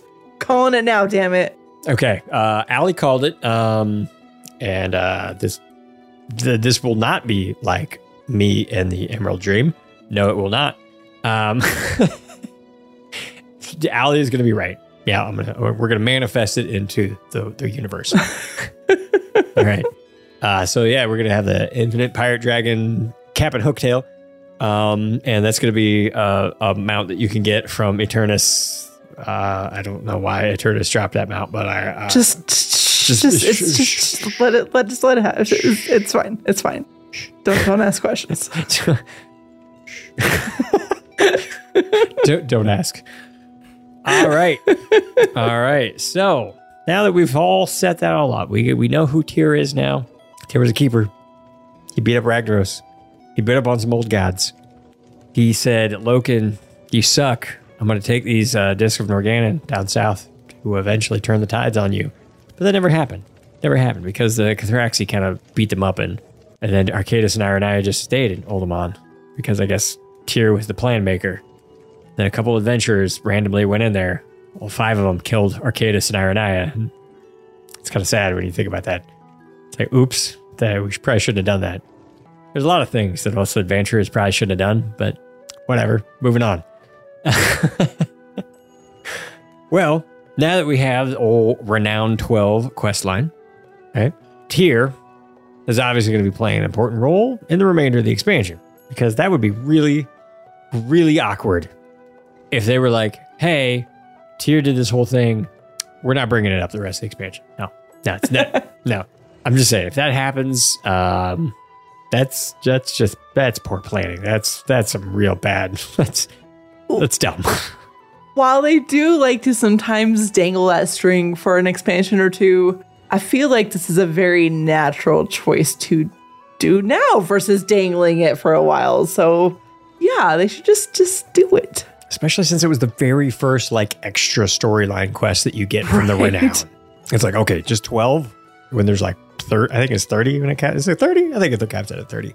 And they were like, is it capped at 30? I know eventually it will, but like, I think it's 30. Does it cap at 30 now? I think it's 30. Or is it 25 right now? I think it's 30. Oh my gosh, I've got so long to go. Hey, Editor Jade, is it 30 or 25? Strange enough, it's actually both. Dragon Scale Expedition and Maruk Centaur cap out at 25 with the Iskar Tuskar and Valdrakken Accord cap out at 30. So, yeah, you're both right. And plus it could grow, later on. Oh, yeah. And 10.1, I'm sure they're going to like, whoop, they could just easily bump it. I'll make that noise too. It will. It will. When you're going to log in. In the Renowned UI. You're going to log in and you're like, why is there a random sound of Jen's voice going, whoop? That is really strange. Very specific. But now we need to know what the heck is coming next. Because, did you think we came all this far just to tell you who Tyr was and then end this episode? Absolutely freaking not. That is not the point of this. Yeah, we think of this as part 2 of the episode. Part 2. Now, we need to figure out what the heck, why did Tyr do this? What the heck was going through his head? Huh? What part is he going to play? Is he going to the Emerald Dream? Huh? Yes? Jin says yes. Maybe. It's a thing. Still trying to make Emerald Dream happen. I'm still, it's still trying to make it happen. I'm trying real hard. Okay. So here are our little questions that at least I have, and we may have more later. Maybe this will just spark conversation because this sparks joy. Just like last episode sparked this entire episode. So here we go. So if Tyr is in fact brought back, which we're all assuming is going to happen, obviously, Steve, seriously? Well, I think that, the thing you need to keep in mind is perspective and belief as well. So like the denizens that the attendants. Okay, he said yes. All right, I was here. What part is he going to play in the story? Allie, go. I would imagine it's going to be a pretty decently big part when you consider the fact that the dragons, like the whole part of everything going on right now is the fact that the dragons aspects are trying to get their power back. Mm-hmm. And it was Tyr that kind of helped make sure they got that power. So it's going to be a pretty big thing with him bestowing power upon them again. Mm-hmm. Okay, so because like we'll talk about this bit in a minute, but I mean, there's a backup for a reason. It's a big deal, man. It's a big deal. Yeah. Let's not worry too much about our little specific questions here. Let's keep this crazy question flowing. Let's keep the topics, keep the juice flowing. We got fancy rum. Let's let the fancy rum do its job. All right. So here we go. So let's go down this route. All right. Tyr's back. We make the aspects. Then what? What happens? Why do we have the aspects? Right? Do we need them to deal with the other incarnates? And is that a thing? Or is there something more? Are we going to get old gods? Are we going to, because it could. I mean, we had the whole Thaldrathus zone that I can never say the name for, where they were like, hey, Dragonflight's not a death old god expansion, but there's some old gods. Welcome back to Nyalotha, everybody. So, I mean, what are you thinking, Allie? So Dragon Isles back in early Warcraft was being planned as some content for early Warcraft, like World of Warcraft. And it was very much an old god related thing. Now, I'm convinced, because we got old Doris, aka Tyrhold. Yep. A Titan, base, if you will. I'm pretty sure there's something buried underneath there, because that's what they did. They imprisoned something, and then they build their structures on top of it. Yeah, speaking of which, I just this is a big thing that I have noticed every single time I'm flying around, especially because we got the books from Legacy, right? The Legacy of Tyr, we got the books, we read them, we all did. Obviously, you listen to the show, you read the damn books because we read them to you. It's true, we did. one of the things that I always look at, and just like my eyes always squint a little bit, like, I'm looking at you, is you ever notice that when you're flying around, it's a beautiful looking Roman style looking aqueduct coming from freaking Oldoris, the halls of infusion, which is infusing the water in the area. And I just kind of go, huh. Yeah. That's what you did here. Especially when you run the dungeon, which we'll talk about at some point. We got lots of time. When you run, I believe it's the Ruby Life Pools. It's like, did you not see what Tyr did? And then we're just like, what did Tyr do? What, girl? What are you talking about? Be a little more specific. What's happening? Cause yeah, I just keep looking at that freaking aqueduct and I'm like, I know what that water's doing. It's right. And so like, what is it? Like, where does it all lead to? Mm-hmm. Now I'm not saying that this is going to be where it leads to, but I feel like they could do something in this similar vein. All right. It could be related to Murazon. It could be related to maybe old god shenanigans. We don't necessarily know, but every single time I think of, they're trying to make a better world. They're trying to make things better. Not saying that this is what's going to happen. My mind always goes to the movie Serenity, right? And the planet Miranda, right? Right. That's where obviously it's been hundreds of thousands of years. Dragon Isle, everything's good and hunky dory. But what would the dragons think if they knew that that's what was going on, right? That's my main question: is are they so into it that if they found out that the water's just doing its good jujus, that they're like, yeah, sure, that's fine, man. Like cool. It just keeps us on our side. Or is it going to be like what the fuck? It's you didn't trust us? Like, is that what the incarnates were upset about? Because now I'm upset. So, I mean, we know that's Raza gets straight up told Alexstrasza, like, talking about the stench of the Titans and whatnot, right? And it could be. So we learned through the Legacy of Tyr and all the books and stuff we read, as well as some of the recorded messages that he left in Oldoris, Tyrhold, that at this point, like, before he departed to go deal with Loken, he knew that the other Titans were a-holes. Like, he knew about Odin and his attitude about things. He straight knew he couldn't trust Loken. Yeah, it was... And Loken was up to some BS and everything. I think we listened to the last episode. One of the last recordings was Loken unforgivable. Like, things like that. He straight up said he could only trust Arcadis and Ironaya. Like, so he knew that some of the other keepers were bad. And so maybe, this is just speculation here, is he figured at some point the true colors of the Order Pantheon would come out and that the aspects would need help fighting them. So they would need a backup copy of Tyr in order to make that happen. Now, he didn't necessarily know that they were going to lose their power, so I don't think he necessarily knew that he was going to have to help empower them again, but maybe he knew he was going to have to give them some kind of extra power or something in order to defeat maybe some corrupt Titans or the Pantheon itself. Right. And so maybe he was kind of planning for that being a possibility? Yeah. This whole thing's got me thinking, because number one, this whole thing kind of sparked off with Loken getting all depressed because the Titans got killed by Sargeras, right? And the thing. Right. And the spirit of Agramar almost certainly went into the spirit of Tyr, because Agramar was the only one that actually, imparted his powers into Tyr. He was the only one that got like super, I'm a badass fighter dude. And that's basically what he got, was the power of Agramar. So it almost makes you go, did Tyr know? Right? Because we know that out of all of the keepers, the only one that we know really knew was Ra, right? Highkeeper Ra was the only one that totally knew that what that meant.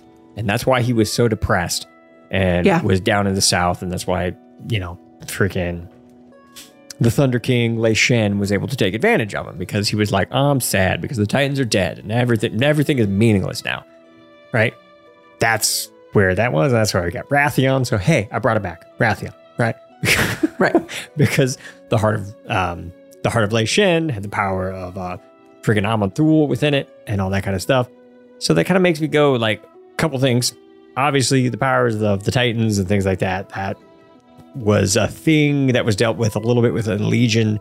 The Avatar of Sargeras kind of was up in Northrend and got the power. Who freaking knows? That's just I feel like that was just a hand wavy thing that they're like, we want Titans and Legion. Yeah.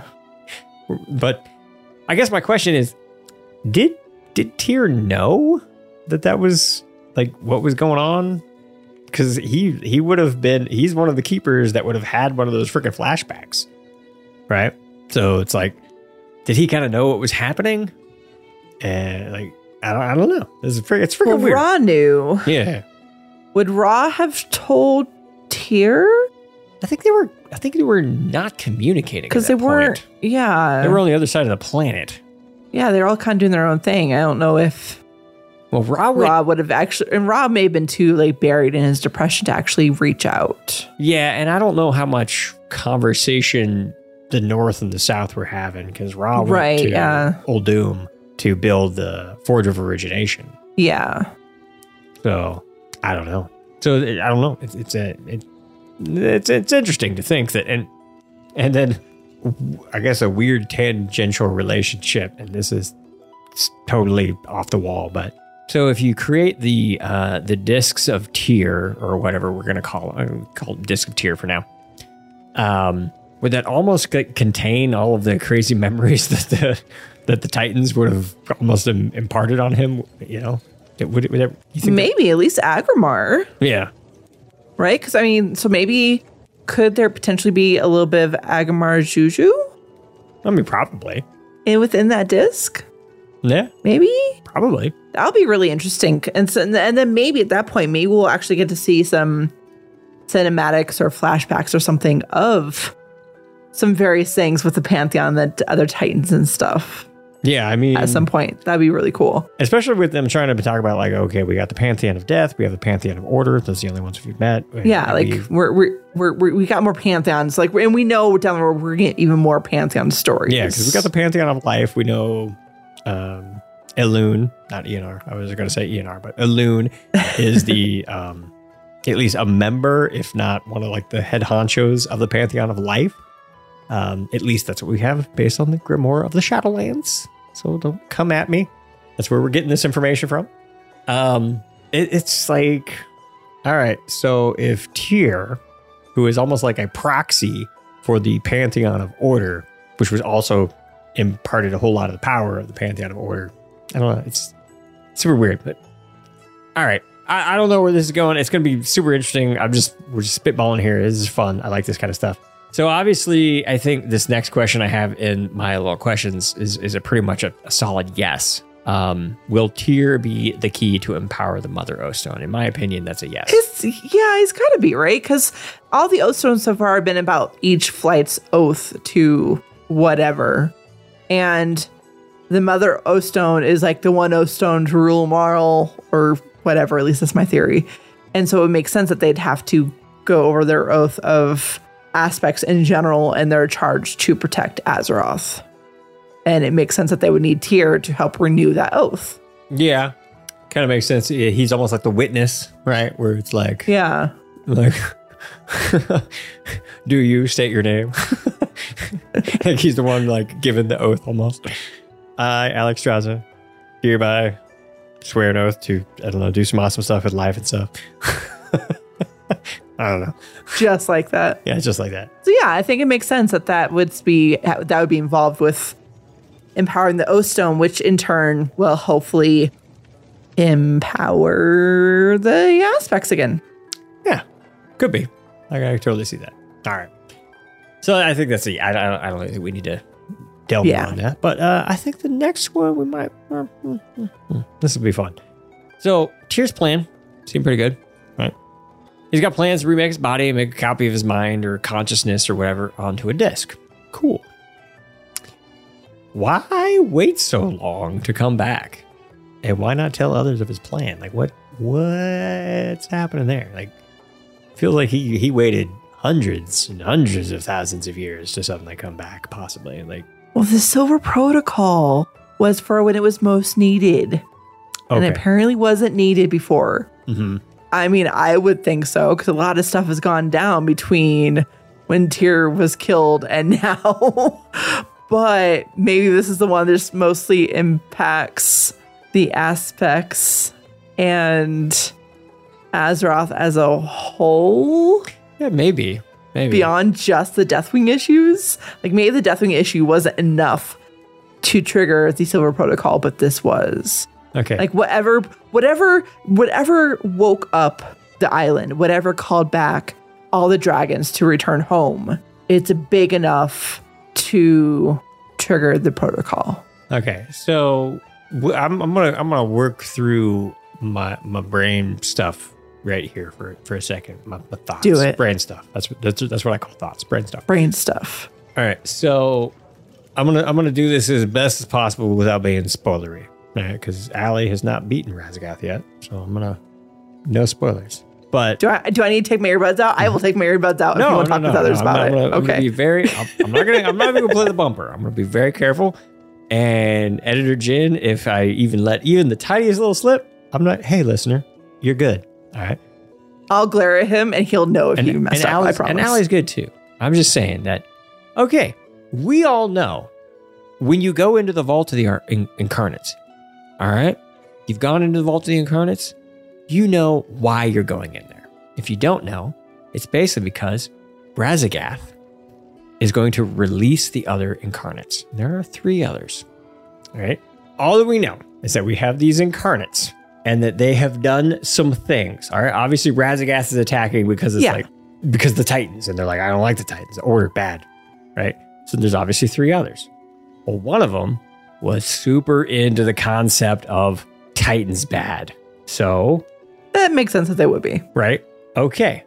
Just not we're gonna just say, all right, spoiler-free zone here, and say that, okay, now Razagath, we kind of know what happened to her because this was one of those things that kind of dawned on me, because I remember when we really went through the cinematics of specifically the legacies, right? Right. Where we learned that Deathwing, when he basically became Deathwing, almost kind of, at least internally, 20,000 years ago, when he embraced the powers of the Void, right?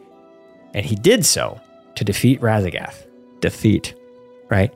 Because I had been thinking about this for a while, and luckily, as I've defeated Razagath, and now I see, when Alexstrasza, and this is one of those things that makes you think, okay, hey, Alexstrasza, you say that you defeated the Incarnates, and this is pre-patch stuff. You defeated the Incarnates, and Rathian's like, well, why didn't you kill him? Didn't have the heart. Okay, right. Well, as you know, because you're going in there, going into the Vault of the Incarnates, and Razagath is like, I'm going to release my brethren, right? And Allie, you've been in the zone. You look up. You've seen the Pokeballs. Oh, it looks so good. Are you talking about in Razagath's room? Mm-hmm. Oh, it looks so cool to see all like the other incarnates like all curled up in their little prison balls. Yeah, the Pokeballs. Like honestly, it's kind of cute, but they also kind of look pretty badass too. So it's like, oh, hi guys, what's going on? Hey, I see you up there. Yeah, and as this episode comes out, Elefar is out. You can kill Razagath in Elefar. Spoiler. Next episode, we will be talking about the post Razagath cinematic and Renown 19 for Valdrakken. So yeah, you've been warned. You have been warned. So, all right. So you've looked up there. You've seen the Pokeballs. Yes. There are 3 Pokeballs. Totally Pokeballs. Incarnate Pokeballs. Where's the 4th? Razagath was never imprisoned in a Pokeball. Deathwing imprisoned Razagath to the void, right? Oh. Because I guess in my mind, I always assumed that Razagath was the fourth. yeah, there is no fourth Pokeball. If you look around, no, Deathwing banished Razagath to the void. That was the right in the cinematic. Yeah, that's where Razagath went. So I think what had woken up. So I don't necessarily know all of the details, but obviously we had the Sundering. Bada bing, bada boom, big old, Azeroth is in pain, lots of stuff happening. But now we're starting to heal Azeroth, and I don't necessarily know. But, and this is where the big but, and it literally just dawned on me. Not, where did we go? Not Shadowlands, but before. We went to Nyalotha, right? The Void. Something we did there may have unlocked Razagath's prison. Maybe. And we had 3 years of whatever between freaking Shadowlands. I think it was total 5-year time frame. I don't necessarily remember, but I believe it was a 5-year time frame. I believe that's what it is, yeah. So in that 5-year span, Razagath's prison was probably weakened, right? Because we went into Nyalotha and dealt with all that. And Razagath was able to escape finally. Almost certainly, because usually when a big bad shows up, it's something we did. It's almost... That's true, that's true. Like, look at the Shadowlands, right? We dealt with Argus, Shadowlands, right? That's kind of how it works. 2 expansions ago, we had Battle for Azeroth. We went to Nyalotha. We dealt with N'Zoth. We somehow unlocked something we did. Unleashed Razagath into the world because we went to the Void and da-da-da-da-da. And here we go. And now Razagath is back to unlock the prisons, the 3, not the 4, the 3 Pokeballs for the Incarnates. So Tyr obviously needs to come back because of that. And that, I'm pretty sure that's... Now, I don't necessarily know why Tyr was like, and a great thing. Like, Tyr's... It's very weird because I don't necessarily know why Tyr's contingency revolved around the Incarnates, but maybe the Incarnates played a much more bigger role than we necessarily know. Right? Because, I mean, this is all conjecture and speculation at this point because we don't have the information. It wasn't in Chronicle. Man, I guess the Titans didn't write about it.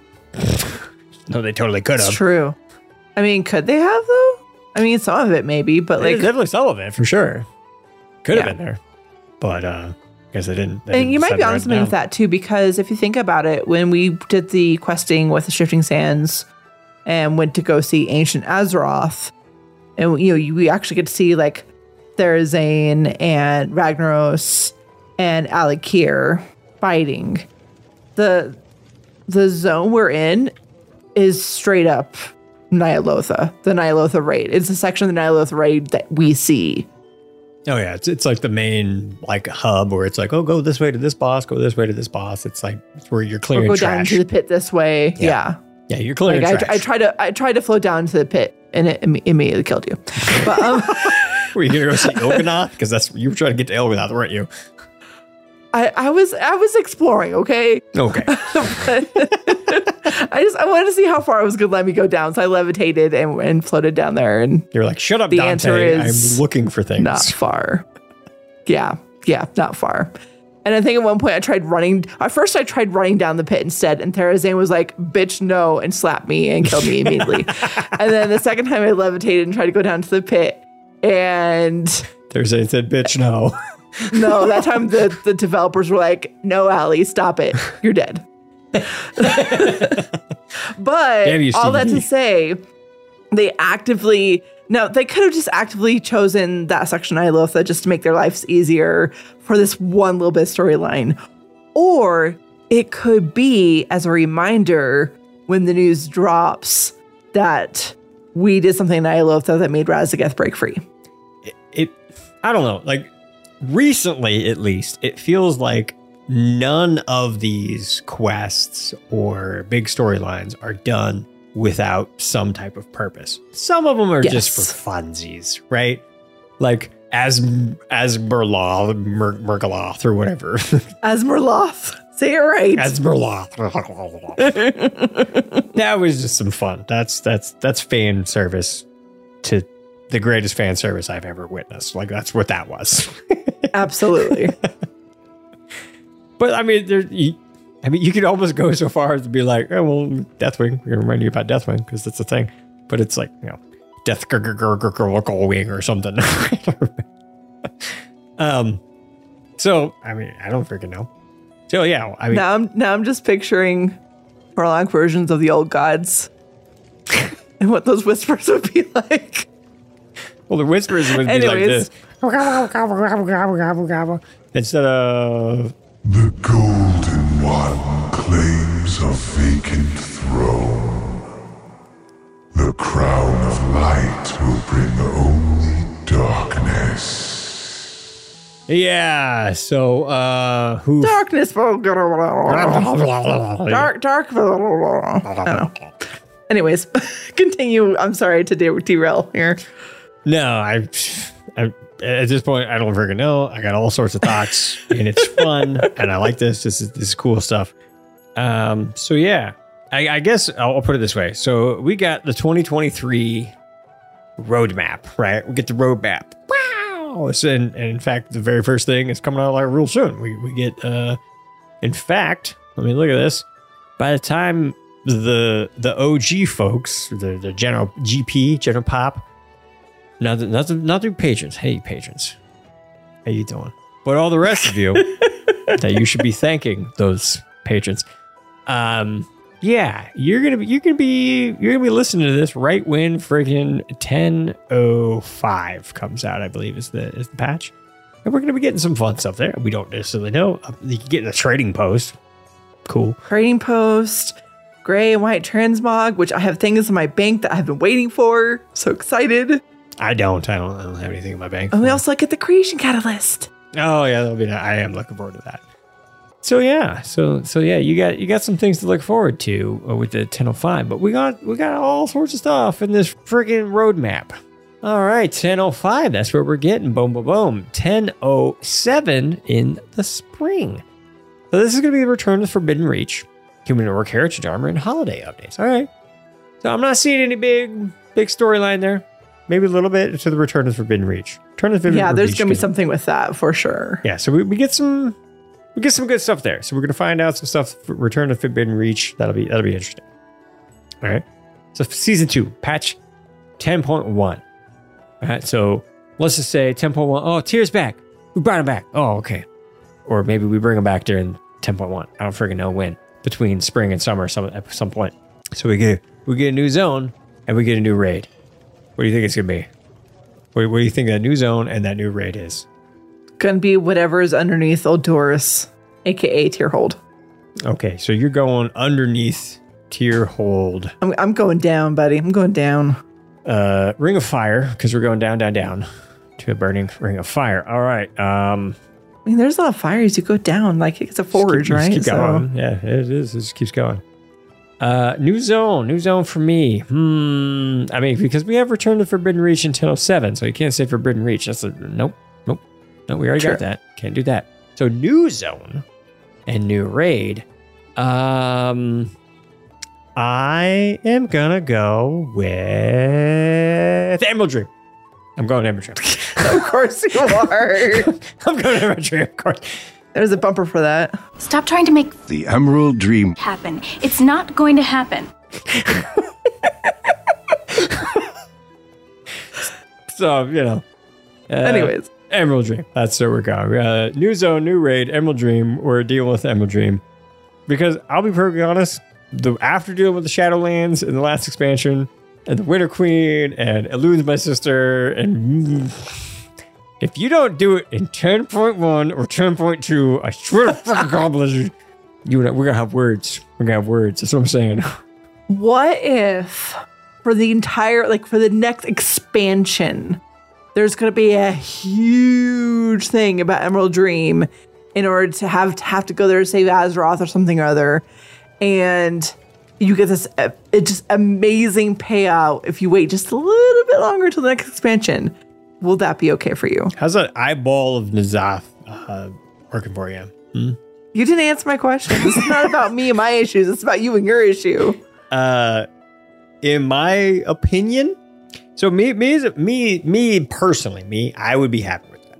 Okay. But me is a wanting to have a really good information. No. So me is someone who is also not necessarily concerned about just me, the insano lore dude, right? Also concerned about the regular ass player, right? Just the regular ass player. I feel like if we do another Shadowlands-esque expansion, but it's the Emerald Dreams or the Verdant Fields or whatever the frick they want to call it, I don't know. I feel like some people might go, because fair. So are we? Maybe just a patch, not entire expansion. Maybe just a patch. Yeah. That's why I think patch 10.1 or 10.2. You think it's going to be 10.1? Okay. I personally think it's 10.1. Me personally. Okay. I think it's 10.1. Right? Because, I mean, you going up to Valdrassus, you go up to the top of the spire, and there's three, I tell you, dragons that are up there. Yep, we're missing green. We're missing that green one. Where are they at? And black, but we know that they're having issues. We know where they are. We know where they are. Yeah. They're basically both eyeing each other, go, don't you sit in that throne. Don't you. Stop it. Yeah. Stop it. That's what they're doing. I'm friends with Rathian now. I'm so excited. I'm a true friend of Rathian. And I am so too. much so that I was like, hey, Stabellian, I back you now. Hey, Rathian, no. You and me, we're good. I'm just getting some rep. Take it gives you a dragon web rep, which is great. Yeah. Hey, Rathian, we know. All right, I'm good. Play your yes. Act. All right. Yeah. Be all big or sad. Make the big sads. All right. Rathian knows. He knows. We're butts. Sibelian, I'm gonna act like we're friends. That's what's happening now. So yeah, season 2. Anyways, the green hasn't sworn in Marithra yet, so we don't know what's up with that. Yeah, because we know what's happening with the blues. I mean, the blue literally had an aspect and not an aspect. He's like, we're not even a dragonflight anymore. And then he was like, we are a dragonflight. And then, yeah, Warcraft stats. I see you. You're literally on my raid team. I saw that tweet. It's really good. It's actually really good. If you haven't seen it, it's literally Caligos awarding Caligos a medal for. Saw that. I believe it was said, recreating the Dragonflight after having personally been disbanded the Dragonflight. Yes, that's good job, Caligos. Fantastic. Yeah, so that's that's what's happening there. So yeah, Melithra, you're the only one that I don't know. You don't did you not get the RSVP that were hanging out at the top of the little tower? No, did you get that? No. All right. So even freaking Caligos got the invite. What's happening with you? I don't know. So I don't know. We'll see. So yeah, that's why I'm leading. Season 2 is Emerald Dream. But I'm hedging my bets a little bit. It could be season 3 in the fall / winter. It could easily be season 3. But I personally think it's going to be season 2 in 10.1. That's me. That's just me. That's just me. I go every anytime I think it's Emerald Dream, I'm all in with the Emerald Dream. I'm like, oh, that's what we're doing. Emerald Dream. All right. So yeah, I'm not seeing anything else in here other than, just some silly stuff with the roadmaps and blah, blah, blah, blah, blah. Obviously 10.1.5. We do have the Mega Dungeon.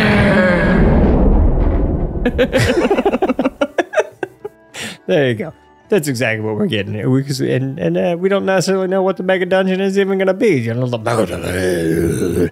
Well, and it could be something completely barely related to any of this. So. Yeah, like friggin' Legion, we had friggin' Karazhan. We're like, oh, Karazhan.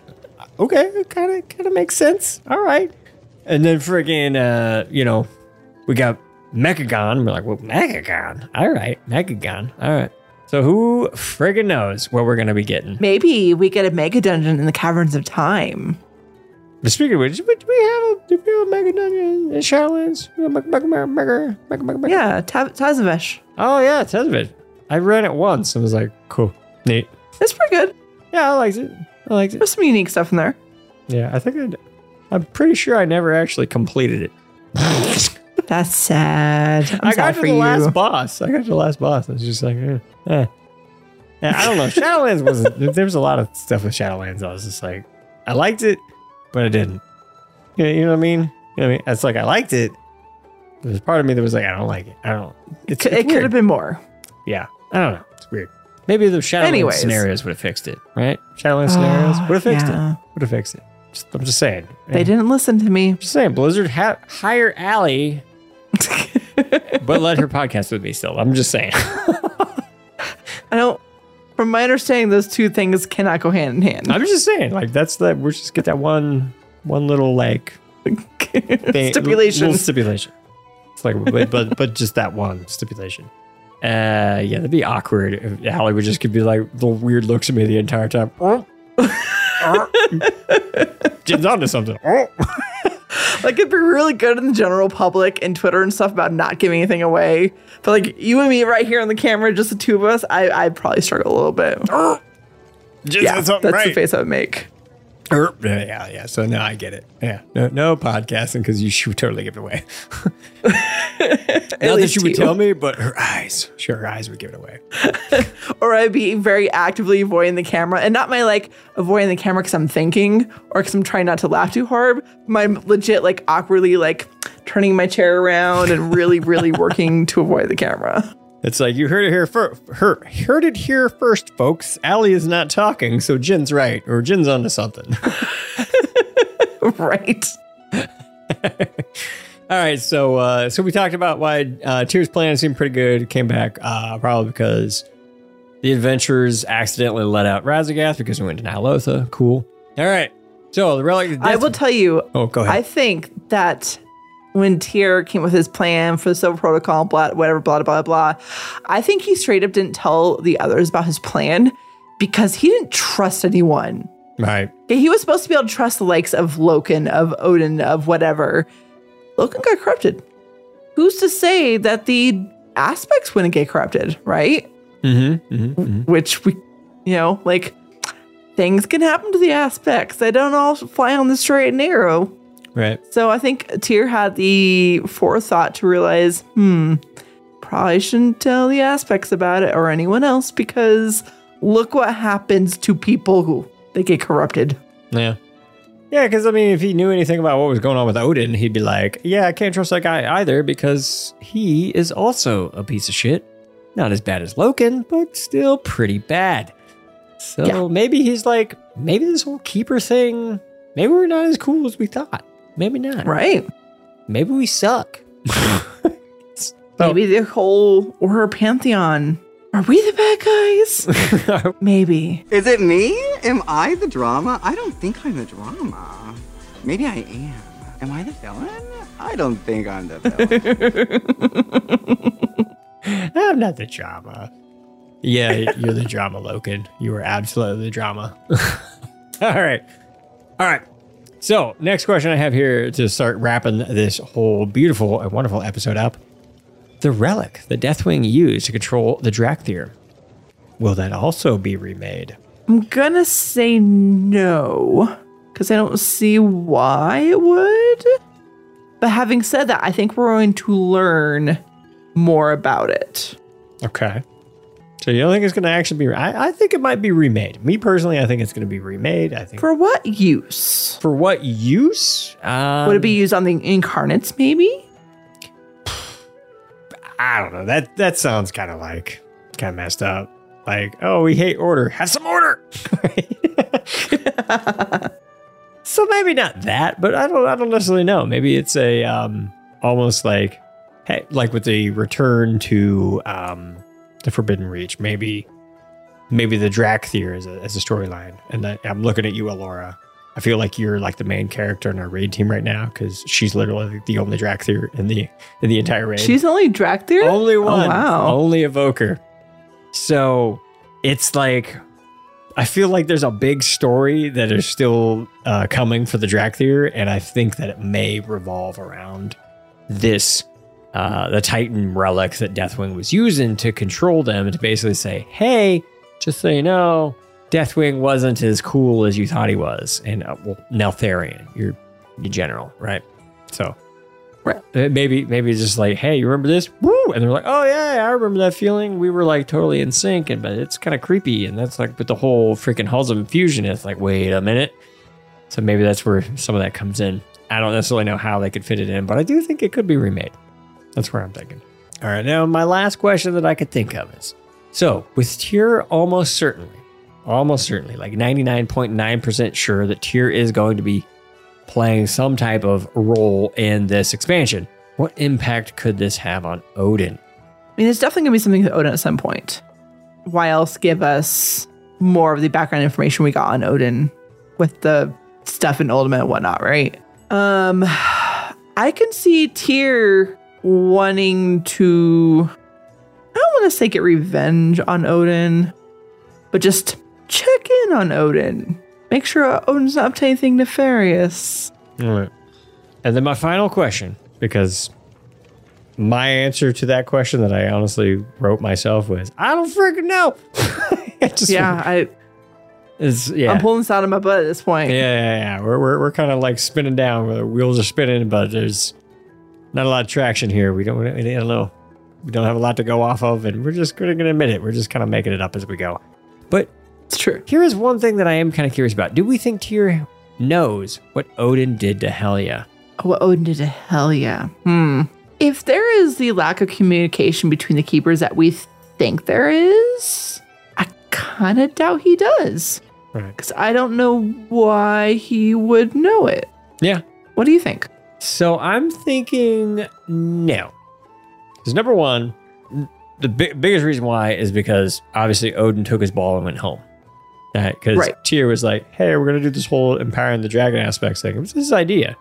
And Odin was like, biggle middle fickle to you. I'm out of here. That is not happening. I'm going to go create my own Protectors of Azeroth. And we're going to have mead and hookers and blackjack. Right. So that's what Odin did. He was like, I'm out. I'm not talking to you guys anymore. And then Loken even went and made himself the Prime Designate, so he kind of took Odin out of the picture pretty much completely. So do I think Tyr has any idea what Odin is up to or what he did with Helya? No. Did Tyr know that Odin gave up his eyeball to figure out how to do that? No. No. Yeah, definitely not. Did Tyr have any idea that Odin literally betrayed Helya, the person who created the elemental planes practically, or at least created the framework to imprison the elemental lords within the elemental planes? No, he did not know that. Unless Loken slipped him that information. But I feel like Loken was too busy with other things. Yeah. And then when Loken and Tyr did talk, they weren't talking about that. So no, I don't think Loken and Tyr were talking about what was happening with some of the other keepers at that point. No, I think Tyr was just duck season, rabbit season, trying to literally keep him off the scent of Arcadis and Irenaeus sneaking in there. Right. I don't think he got any information out of Loken because so I don't know, this whole big family drama of the Titans and the Titan Keepers, I don't know, it's interesting. So we'll see what happens. It's gonna be really interesting to see what all happens with the big old Days of Our Lives family drama of the Keepers and even the Titans with their horrible brother Sargeras, which we will probably eventually know what's going to happen there too. Because he can't stay locked up 100% forever, but you never know. Never know. But that is it. I think that's where we're going to wrap it up. Unless, Allie, you have any final thoughts that you want to throw in there? No, I'm just really excited to see all these things and possibilities that could happen next. And I want the information now. Yeah, me too. So, yeah. So, all right. With that, I'm going to go ahead and hand it off to you and allow you to be as awkward as you could possibly want to be. And just awkward it up as much as you want. That's a dangerous game, friendo. See, here's the thing. Jen really rocked the ASMR last episode, but I have to tell you, believe me when I say that if I did that, I might break the internet, or at least break some of you. Do it. And I like you. No, I'm not gonna. Haley. No, dangerous. You should do it. Trust me. You should do it's dangerous. I will literally break people. You should do it. I like our patrons too much to break them. I mean, they might enjoy being broken that way, but I'm not going to do that.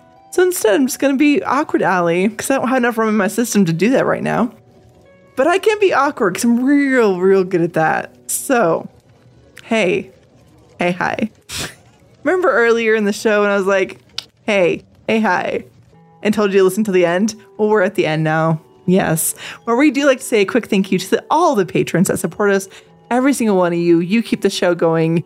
You provide the rum that is in my belly right now. Thank you so much for your support. It really does mean a lot to us. Now, if you would like to join their ranks at any level and support the show, you can do that by going to patreon.com/livelaughLore. Now, while we do like to thank all of our patrons, we do like to give a special shout out to our top patrons. So that includes Marjo Fishin, because I can say that name, unlike Jen. I can't say it. It's okay. I'm busted. It's okay. Ickis. Hello, Ickis. Sarith. Hello, Sarith. It's fun to talk lore with Sarith. It's good times there. Good times. Nadoon. Hello. Mud, who gave me an idea for the positive story for next episode already. Chris Malore. Hello. Wow, Chris, I see you there. I see you there, Chris. Yeah. Good old Dungeon Master Burke, who might or might not talk about some of this D&D stuff on World Building with Burke. Dungeon Master Burke. Yep, check it out. And good old Dracoris. I miss you, Dracoris. Hey, buddy. Hi, hello. It's me. Hi. Thank you to all you top patrons for being just so wonderful. Yes. But speaking about wonderful and things and all that good stuff, let's go ahead and jump into a little bit of this. Stories. There's nothing in the world more powerful than a good story. All right, so there are certainly weeks when a story is just too good not to share, and this is certainly one of those weeks. And rather than give you a long, lengthy intro about this and that, blah, blah, blah, blah, blah, I'm just going to let the story play out, and we'll talk about it on the other side.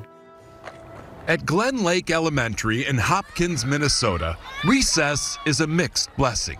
On the one hand, there's so much to do, but on the other hand, not everyone can do it. It just didn't seem fair that some kids were just left out. And it's really sad to see other kids go through that. They didn't look happy, and recess is about having fun.